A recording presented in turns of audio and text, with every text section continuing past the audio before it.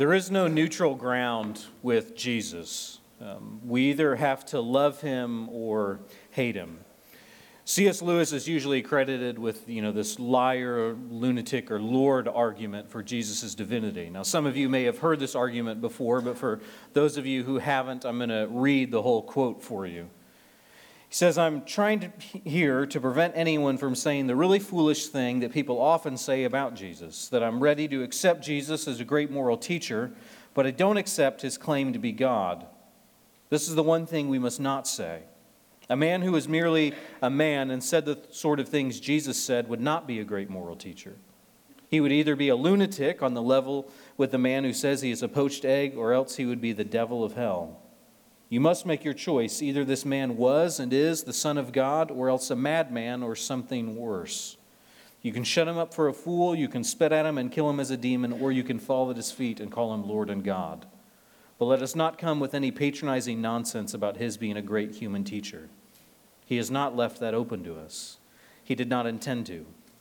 Now, it seems to me completely obvious he was neither a lunatic nor a fiend, and consequently, however strange or terrifying or unlikely it may seem, I have to accept the view that he was and is God." Now, some like to argue about how good of an argument that may or may not be for Christ's divinity. I think it's a good one. But this line of argument was not invented by a white 19th century Anglican from Britain. It was first spoken by a brown Palestinian Jew named Jesus in the first century. This morning we're going to hear from Jesus, from his own mouth, say that there is no neutral ground with Jesus. You have to make a decision about Jesus. And the consequences of that decision are going to echo throughout eternity. And so our passage this morning, if you turn in your Bibles, is in Luke chapter 11. We're starting in verse 14, and we'll go all the way to 36. And so if you are able, if you would stand with me for the reading of God's word. Starting in Luke 11, verse 14. "Now he was casting out a demon that was mute. When the demon had gone out, the mute man spoke, and the people marveled. But some of them said, 'He casts out demons by Beelzebul, the prince of demons.' While others, to test him, kept seeking from him a sign from heaven. But he, knowing their thoughts, said to them, 'Every kingdom divided against itself is laid waste, and a divided household falls. And if Satan also is divided against himself, how will his kingdom stand? For you say that I cast out demons by Beelzebul. And if I cast out demons by Beelzebul, by whom do your sons cast them out? Therefore they will be your judges. But if it is by the finger of God that I cast out demons, then the kingdom of God has come upon you. When a strong man, fully armed, guards his own palace, his goods are safe. But when stronger than he attacks him and overcomes him, he takes away his armor in which he trusted and divides his spoil. Whoever is not with me is against me, and whoever does not gather with me scatters. When the unclean spirit has gone out of a person, it passes through waterless places seeking rest. And finding none, it says, I will return to my house from which I came. And when it comes, it finds the house swept and put in order. But then goes and brings 7 other spirits more evil than itself, and they enter and dwell there. And the last state of that person is worse than the first. And as he said these things, a woman in the crowd raised her voice and said to him, Blessed is the womb that bore you, and the breasts at which you nursed. But he said, Blessed rather are those who hear the word of God and keep it. And when the crowds were increasing, he began to say, This generation is an evil generation. It seeks for a sign, but no sign will be given to it except the sign of Jonah. For as Jonah became a sign to the people of Nineveh, so will the Son of Man be to this generation. The queen of the south will rise up at judgment with the men of this generation and condemn them. For she came from the ends of the earth to hear the wisdom of Solomon, and behold, something greater than Solomon is here. The men of Nineveh will rise up at the judgment with this generation and condemn it. For they repented at the preaching of Jonah, and behold, something greater than Jonah is here. No one, after lighting a lamp, puts it in a cellar or under a basket, but on a stand, so that those who enter may see the light. Your eye is the lamp of your body. When your eye is healthy, your whole body is full of light, but when it is bad, your body is full of darkness. Therefore be careful lest the light in you be darkness. If then your whole body is full of light, having no part dark, it will be wholly bright, as when a lamp with its rays gives you light. The grass withers and the flower fades, but God's word stands forever. Let us pray. Lord, I ask that you would be here this morning. Would your light shine upon us? Would you make your face to shine upon us? And would you help us to heed the words of your Son? And would you help us to not be against Jesus, but to be with him? We pray these in your precious name. Amen. You can be seated. Point number 1, if you're taking notes in your bulletin, is this question: are you with Jesus or are you against Jesus? Are you with Jesus or against Jesus? It's what all of us have to decide. We have to decide what we really do believe about Jesus. Do we really believe that Jesus is God himself, born of a virgin? Do we believe that the words of Jesus are the very words of God? Do we believe that he worked these miracles? Do we believe that he lived a perfect life? Do we believe that he died on the cross for our sins and was truly dead? And do we believe that on the third day he rose again? Are we with Jesus or against him? Jesus says this in verse 23, which is the key verse, I think, of our passage. Whoever is not with me is against me, and whoever does not gather with me scatters. But why would Jesus say this? What would lead to him proclaiming this to a crowd? Turn back to verse 14. He says, now he was casting out a demon that was mute. And when the demon had gone out, the mute man spoke, and the people marveled. So far, it seems great. Okay, we catch Jesus again after teaching on prayer, and we find him casting out demons. This particular demon has made a man mute. The man has not been able to speak for a long time. Jesus sends the demon away. Now the man is free. And once again, the man can speak. The crowd marvels in amazement. That is a phrase we have heard over and over again so far throughout Jesus' miracles. He does a miracle and the crowd marvels. But something's about to change. Something's going to be different moving forward in the book of Luke and how people respond. Because Jesus is no longer just hanging out in Galilee. He is now heading towards Jerusalem. In Luke 9:51, it said Jesus set his face towards Jerusalem. Okay, he is heading now towards the cross. He is heading straight towards his death. And every step he takes in that direction is going to lead to more opposition and more conflict. And now we see some of the first hints of that. We see with how the crowd is going to respond to this miracle. In 15, but some of them said, he casts out demons by Beelzebul, the prince of demons. That does not sound like marveling to me. They do not just reject Jesus as being the Messiah. They don't just reject Jesus as their Savior and God. They don't just say he must be a nice teacher. They say Jesus has the power of Satan, not God. Beelzebul, it's an old name. Seems to be a name for Satan taken from the old Canaanite god Baal, which you may remember. It's the height of insult and mockery. They're attributing the work of Christ to Satan or to Canaanite gods. They believe it's some kind of elaborate act demons are putting on to fool people. Some people still make this objection to Jesus today. Now, they might not say that Jesus is working by the power of Beelzebul, but they will accuse Jesus' work as being evil. They'll just use different words instead. Might say things like, well, Jesus is on the wrong side of history. Well, his words are old-fashioned. They're out of date with our modern world. Say things like religion's the opiate of the masses. They might say that Christ's teaching on sexuality particularly is harmful or repressive. Christ's views on him as being the only way to salvation is toxic. The world might not dare to call something demonic, but they won't hesitate to call it evil and wrong. And Jesus wants to show the crowd particularly how foolish their argument is. Knowing their thoughts, he says to them, okay, every kingdom divided against itself is laid waste. A divided household falls. If Satan's divided against himself, how will his kingdom stand? Jesus just wants to examine their accusation logically. They say Jesus is casting out demons by the power of Satan. Jesus wants to know, how does that make any sense, guys? He points out the logic. Any kingdom that's divided, any nation that's divided is going to fall. A nation at civil war with itself is not going to be very strong. A football team that is punching itself on the sidelines is probably not going to win the game. A marriage isn't going to last if both people hate each other and want nothing to do with each other. Division destroys that kind of unity. And Jesus wants to know, how is Satan's kingdom going to work if he is giving people power to cast out demons and destroy his own kingdom? Why would Satan be behind a civil war between demons? It doesn't make any sense. Satan wouldn't give somebody the power to destroy himself. Their objection to Jesus is illogical.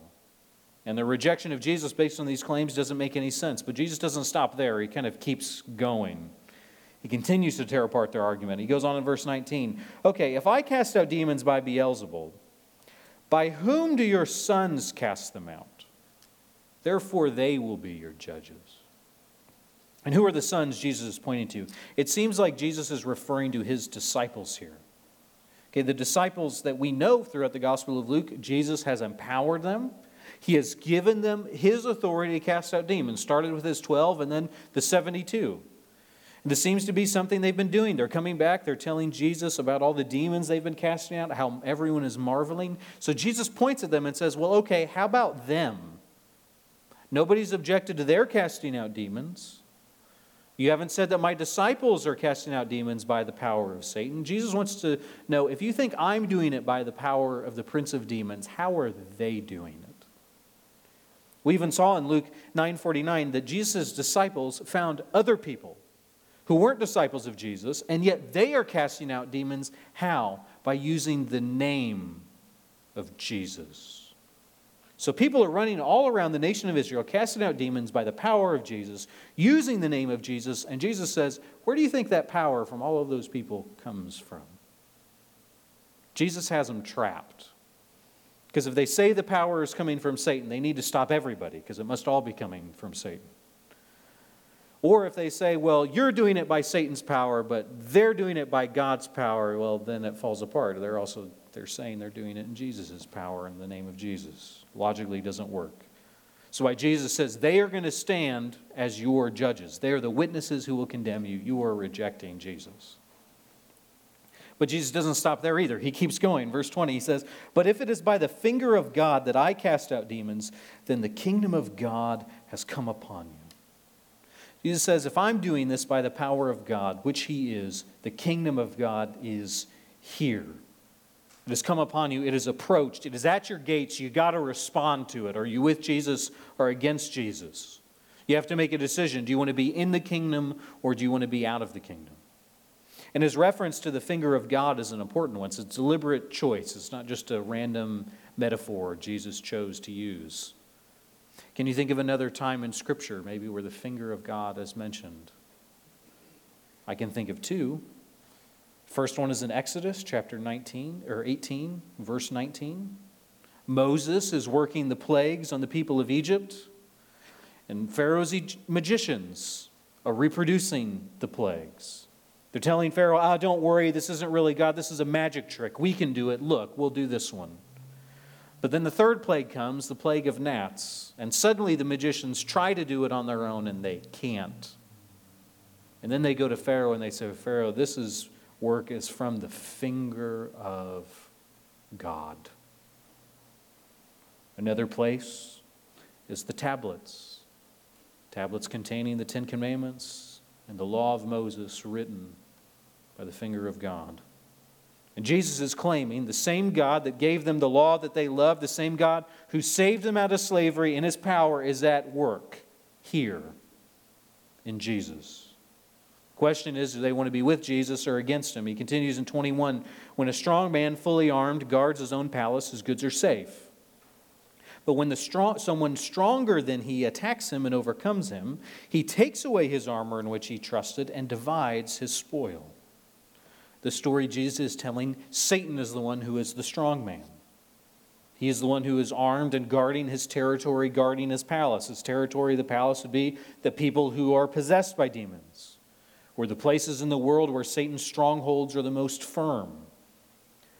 But Jesus is the one who is stronger.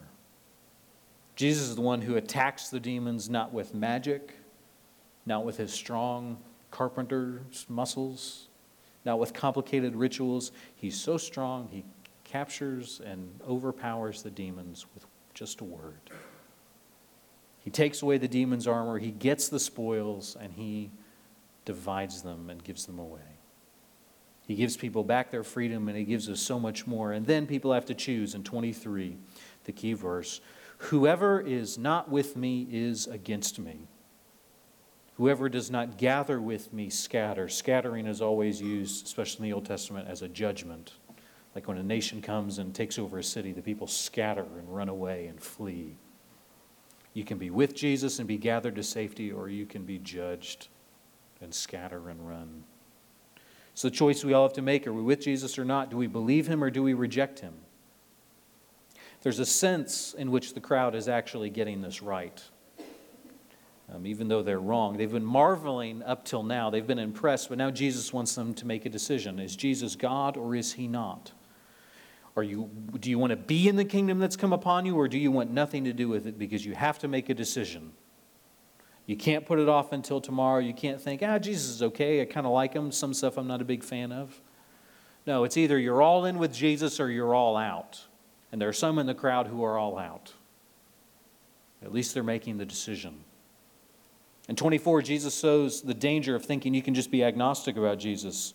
It says, when the unclean spirit has gone out of a person, it passes through waterless places seeking rest. So by this he means a demon that's been cast out of somebody. So now it's wandering around desolate places. Waterless places are where people wouldn't live because they need water. He's looking for someone else to possess. Can't find somebody else. So finding none, it says, I'll return to my house, being the person that was just cast out of it, from whence I came, and when it comes, it finds the house swept and put into order. Then it goes and brings 7 other spirits more evil than itself. They enter and dwell there, and the last state of the person is worse than the first. What does this mean? Well, Jesus means this. It's not enough to be against Satan if you're not with Jesus. Jesus can cast those unclean spirits out, but you got to let Jesus and the Holy Spirit come in. The house is clean, but there's nobody living in it. The gospel can come and be preached to you, the good news of Jesus and the kingdom, it can come into your life. Okay, things can get swept up and your life could get put back in order. You could try and apply some good biblical principles and wisdom. But if you just let Jesus kick the demons out of your life and you don't let Jesus come in, you don't let the Holy Spirit come and live in your heart and in your life, and if you don't accept Jesus as your Savior, you are going to be worse than you were before Jesus came. The point of this passage of what Jesus is saying, he's not trying to teach us how to keep demons away.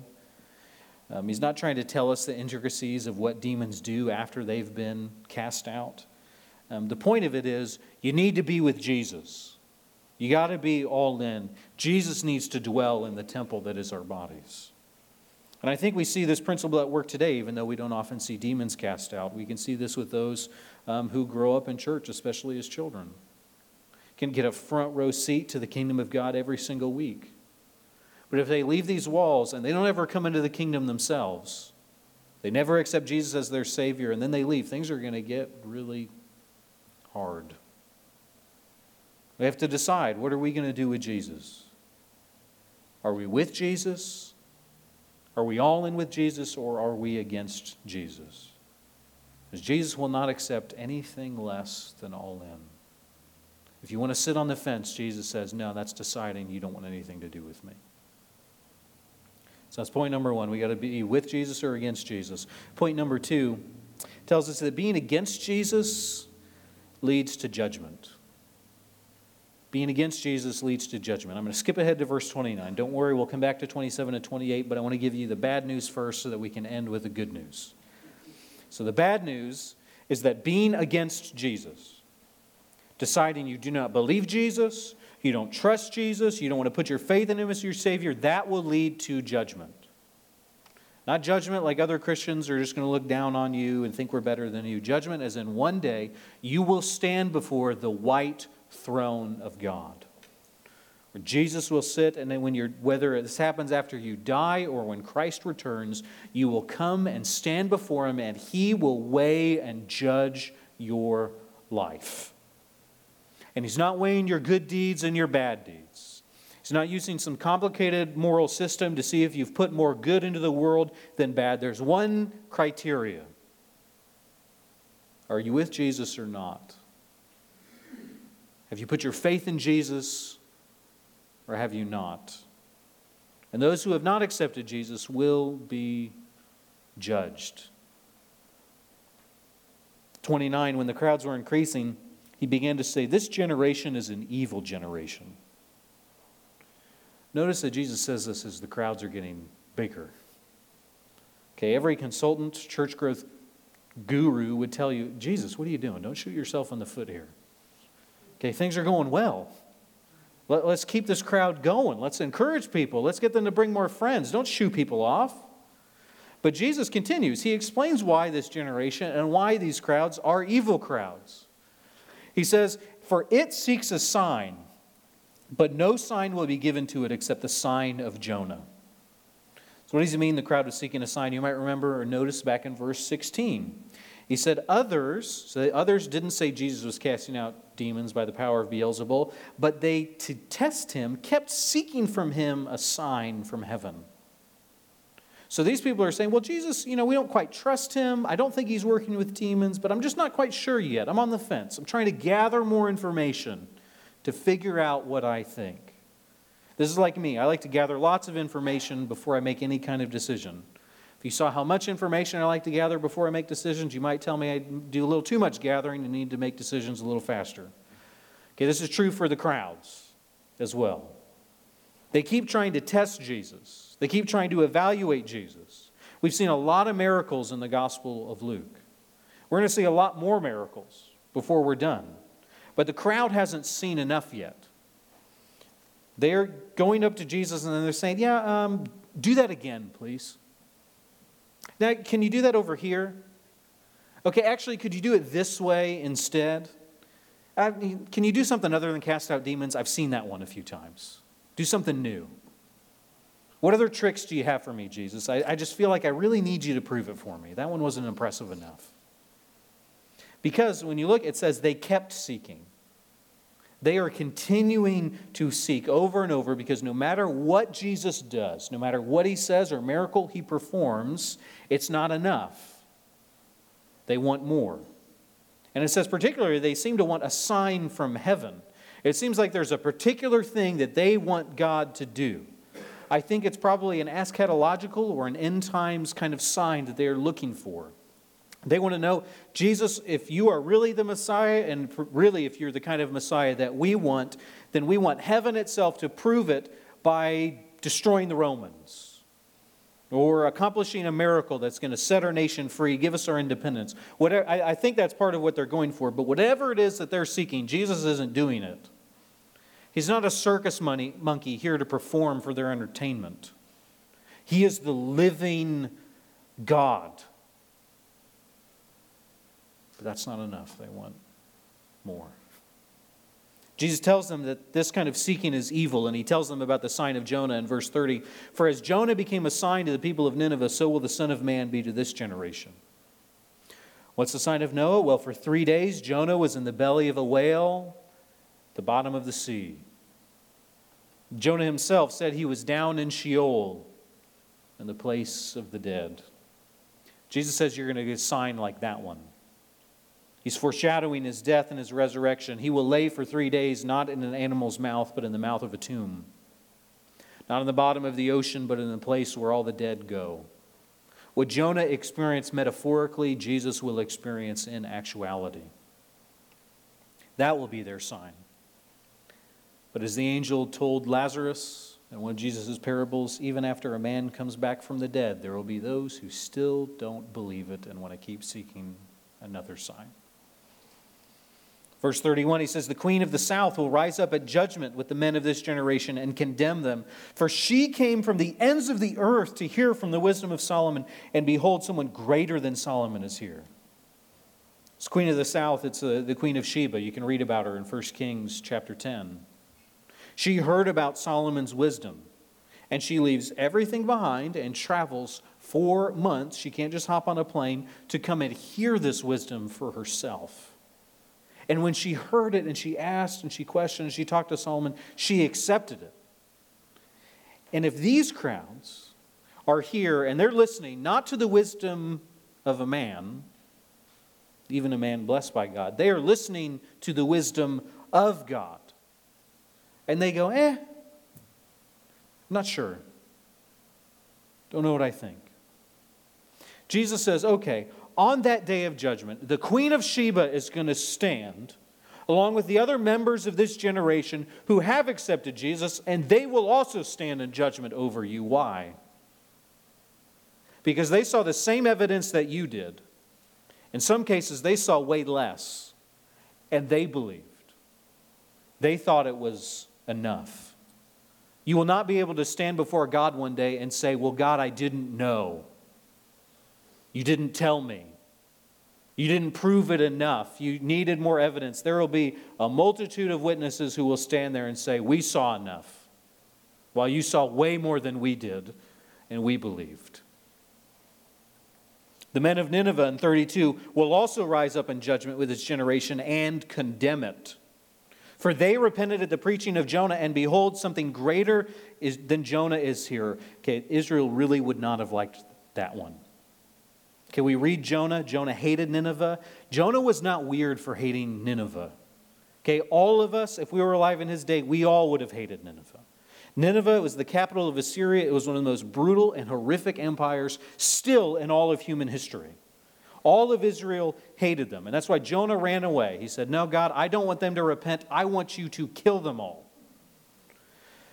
And God says, hey, when you stand in judgment before my throne, those Ninevites are going to stand over you, those people that you hate, and they will judge you, saying, we believed. Why didn't you? Those Ninevites who repented when they heard Jonah preaching. I don't know if it's been a while since you've read the book of Jonah. Jonah gives what I like to call the worst sermon in the entire Bible. It might be one of the worst sermons ever preached. He would flunk every single preaching class. All he does is walk around and say, hey, 40 days, God's killing you. 40 days, God's killing you. He would stand in right with some preachers around New York City, with their signs like that. And so the city hears that sermon. God's going to kill you in 40 days. And revival breaks out like you've never seen before. A city with 120,000 people all tear their clothes and weep and gnash and call for a citywide fast, begging and praying and repenting and turning for their sins and asking God not to kill them. And God listens to them. Okay, Jesus is a lot better preacher than Jonah was. Way better. The Sermon on the Mount, it's so good. There are people who quote it and don't know it's from the Bible. They don't know it's from Jesus.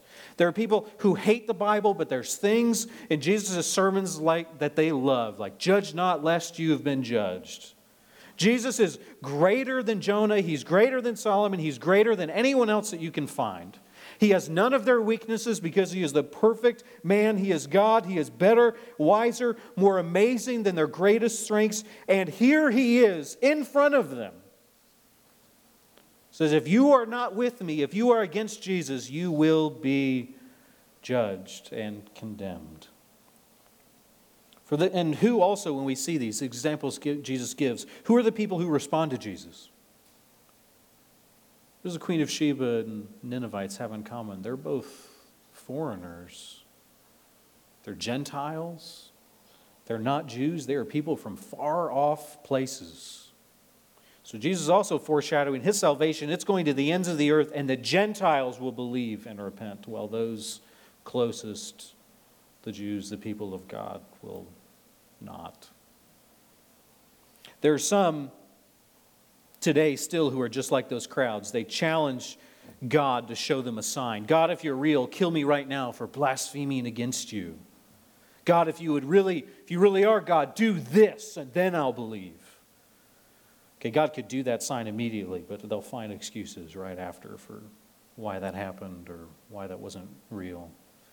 God has already given sign after sign after sign after sign after sign. We have to believe. He ends in the story of saying, no one after lighting a lamp puts it in a cellar or under a basket, but on a stand, so that those who enter may see the light. Your eye is the lamp of your body. When your eye is healthy, your whole body is full of light. When it's bad, your body is full of darkness. Therefore, be careful, lest the light in you be darkness. For if then your whole body is full of light, having no part dark, it will be wholly bright, as a lamp when its rays gives the light. What he means here is that the light of the world is shining upon them. It is here. Jesus is the light of the world. He's in front of their face. He is not hiding. He's not down in a cellar. He's not trying to make it difficult for people to come into the kingdom of God. The light is here. It's shining. If their eyes are healthy, if their hearts are listening, if they look at the light of the world and acknowledge, yes, that is the light, then they can be full of the light of God. But if they look at the light of the world and they say, no, that's not light, that's darkness, that guy's got the power of Beelzebul. It's made up stories. Then Jesus says, be careful, what you think is the light is actually darkness, and you are full of it. Because Jesus is the light of the world. He's here. We have to accept him, and if we do not accept him, we will be in darkness. And in the final judgment, we will be cast into a darkness from which there is no escape. That is the bad news. Being against Jesus will lead to eternal judgment. But there is good news. Point number 3. Being with Jesus leads to blessing. Being with Jesus leads to blessing. Those who accept him will be blessed. So flip back over to verse 27. As he said these things, a woman in the crowd raised her voice and said to him, "Blessed is the womb that bore you and the breasts at which you nursed." It appears like there's a woman who hears Jesus. She's not rejecting Jesus. She's not saying he's doing this by the power of demons, but she's also not expressing fully mature faith in Christ. She says, wow, Jesus, your mom must have been so blessed. How amazing that is. Mary, Mother of God, she must be so full of holiness and blessing. But in 28, he said, blessed rather are those who hear the word of God and keep it. Jesus corrects her. Now, he doesn't say, no, my mom's not blessed at all. Okay, yes, there are traditions that venerate Mary to a level that we disagree with and can even find blasphemous. Jesus does say, well, yeah, Mary is blessed among all women. We've read that in the Gospel of Luke. But she is not blessed of all women because she got to give birth to Jesus. She is not blessed because she got to nurse Jesus at her breast. Mary is blessed because she heard the words of God and kept them. Mary is blessed because she heard the words of the angel and she believed it. Mary is blessed because she heard the report from the shepherds and she treasured it in her heart. Mary is blessed because she'd obeyed Jesus. She's blessed because it seems as if she's still following Jesus and listening to his words. After all, there are some of Jesus' siblings who grew up with him and don't believe him. Later, they try to stop him and to lock him up and get him to quit. So they weren't blessed. And this blessing, this woman wants to attribute to Mary, it's available to anyone. It's available to anyone who hears the kingdom of God preached, who accept it, and who receive it and obey it. They can receive the same blessing that Mary got.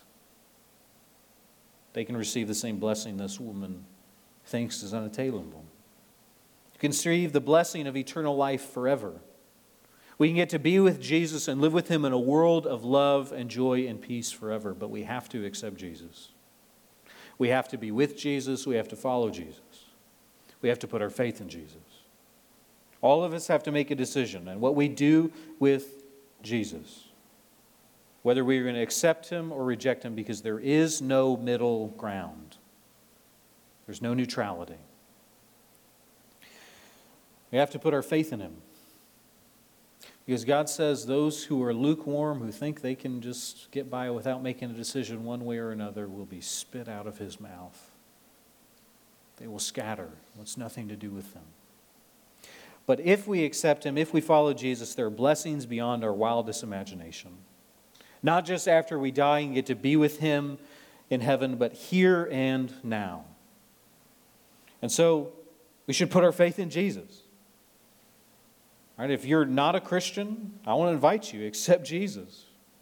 I want to remind you and offer you the blessings of the kingdom of God that are here. You really do need to believe that Jesus is God. You need to believe that He came and that He died in your place, that He defeated the power of sin and death and so much of what has ruined your life and keeps you from being who God created you to be and who wants you to be. You have to be willing to follow Him. And if you hear the words of Jesus and you accept them, then the blessing of God is here for you. If that's you, and you have more questions, I'd be happy to talk to you about Jesus. Pull Pastor Rob or me or any of the elders. We would be over the moon and overjoyed to talk to you about the blessing that comes from being with Jesus.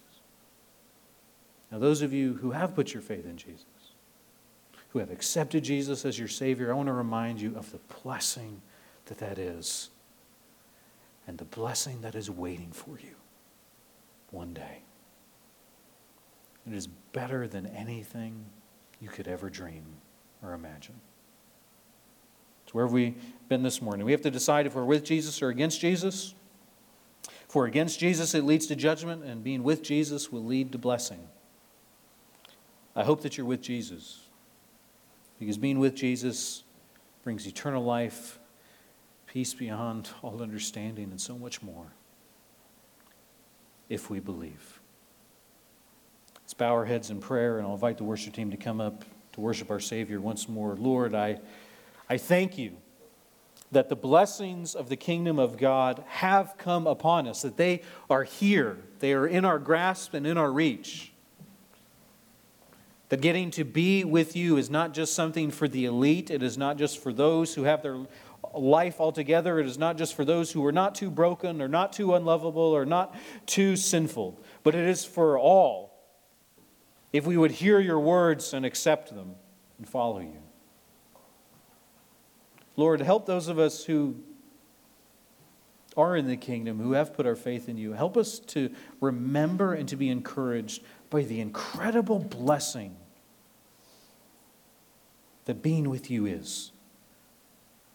That you will never leave us nor forsake us. That your mercies and your blessings are new every morning.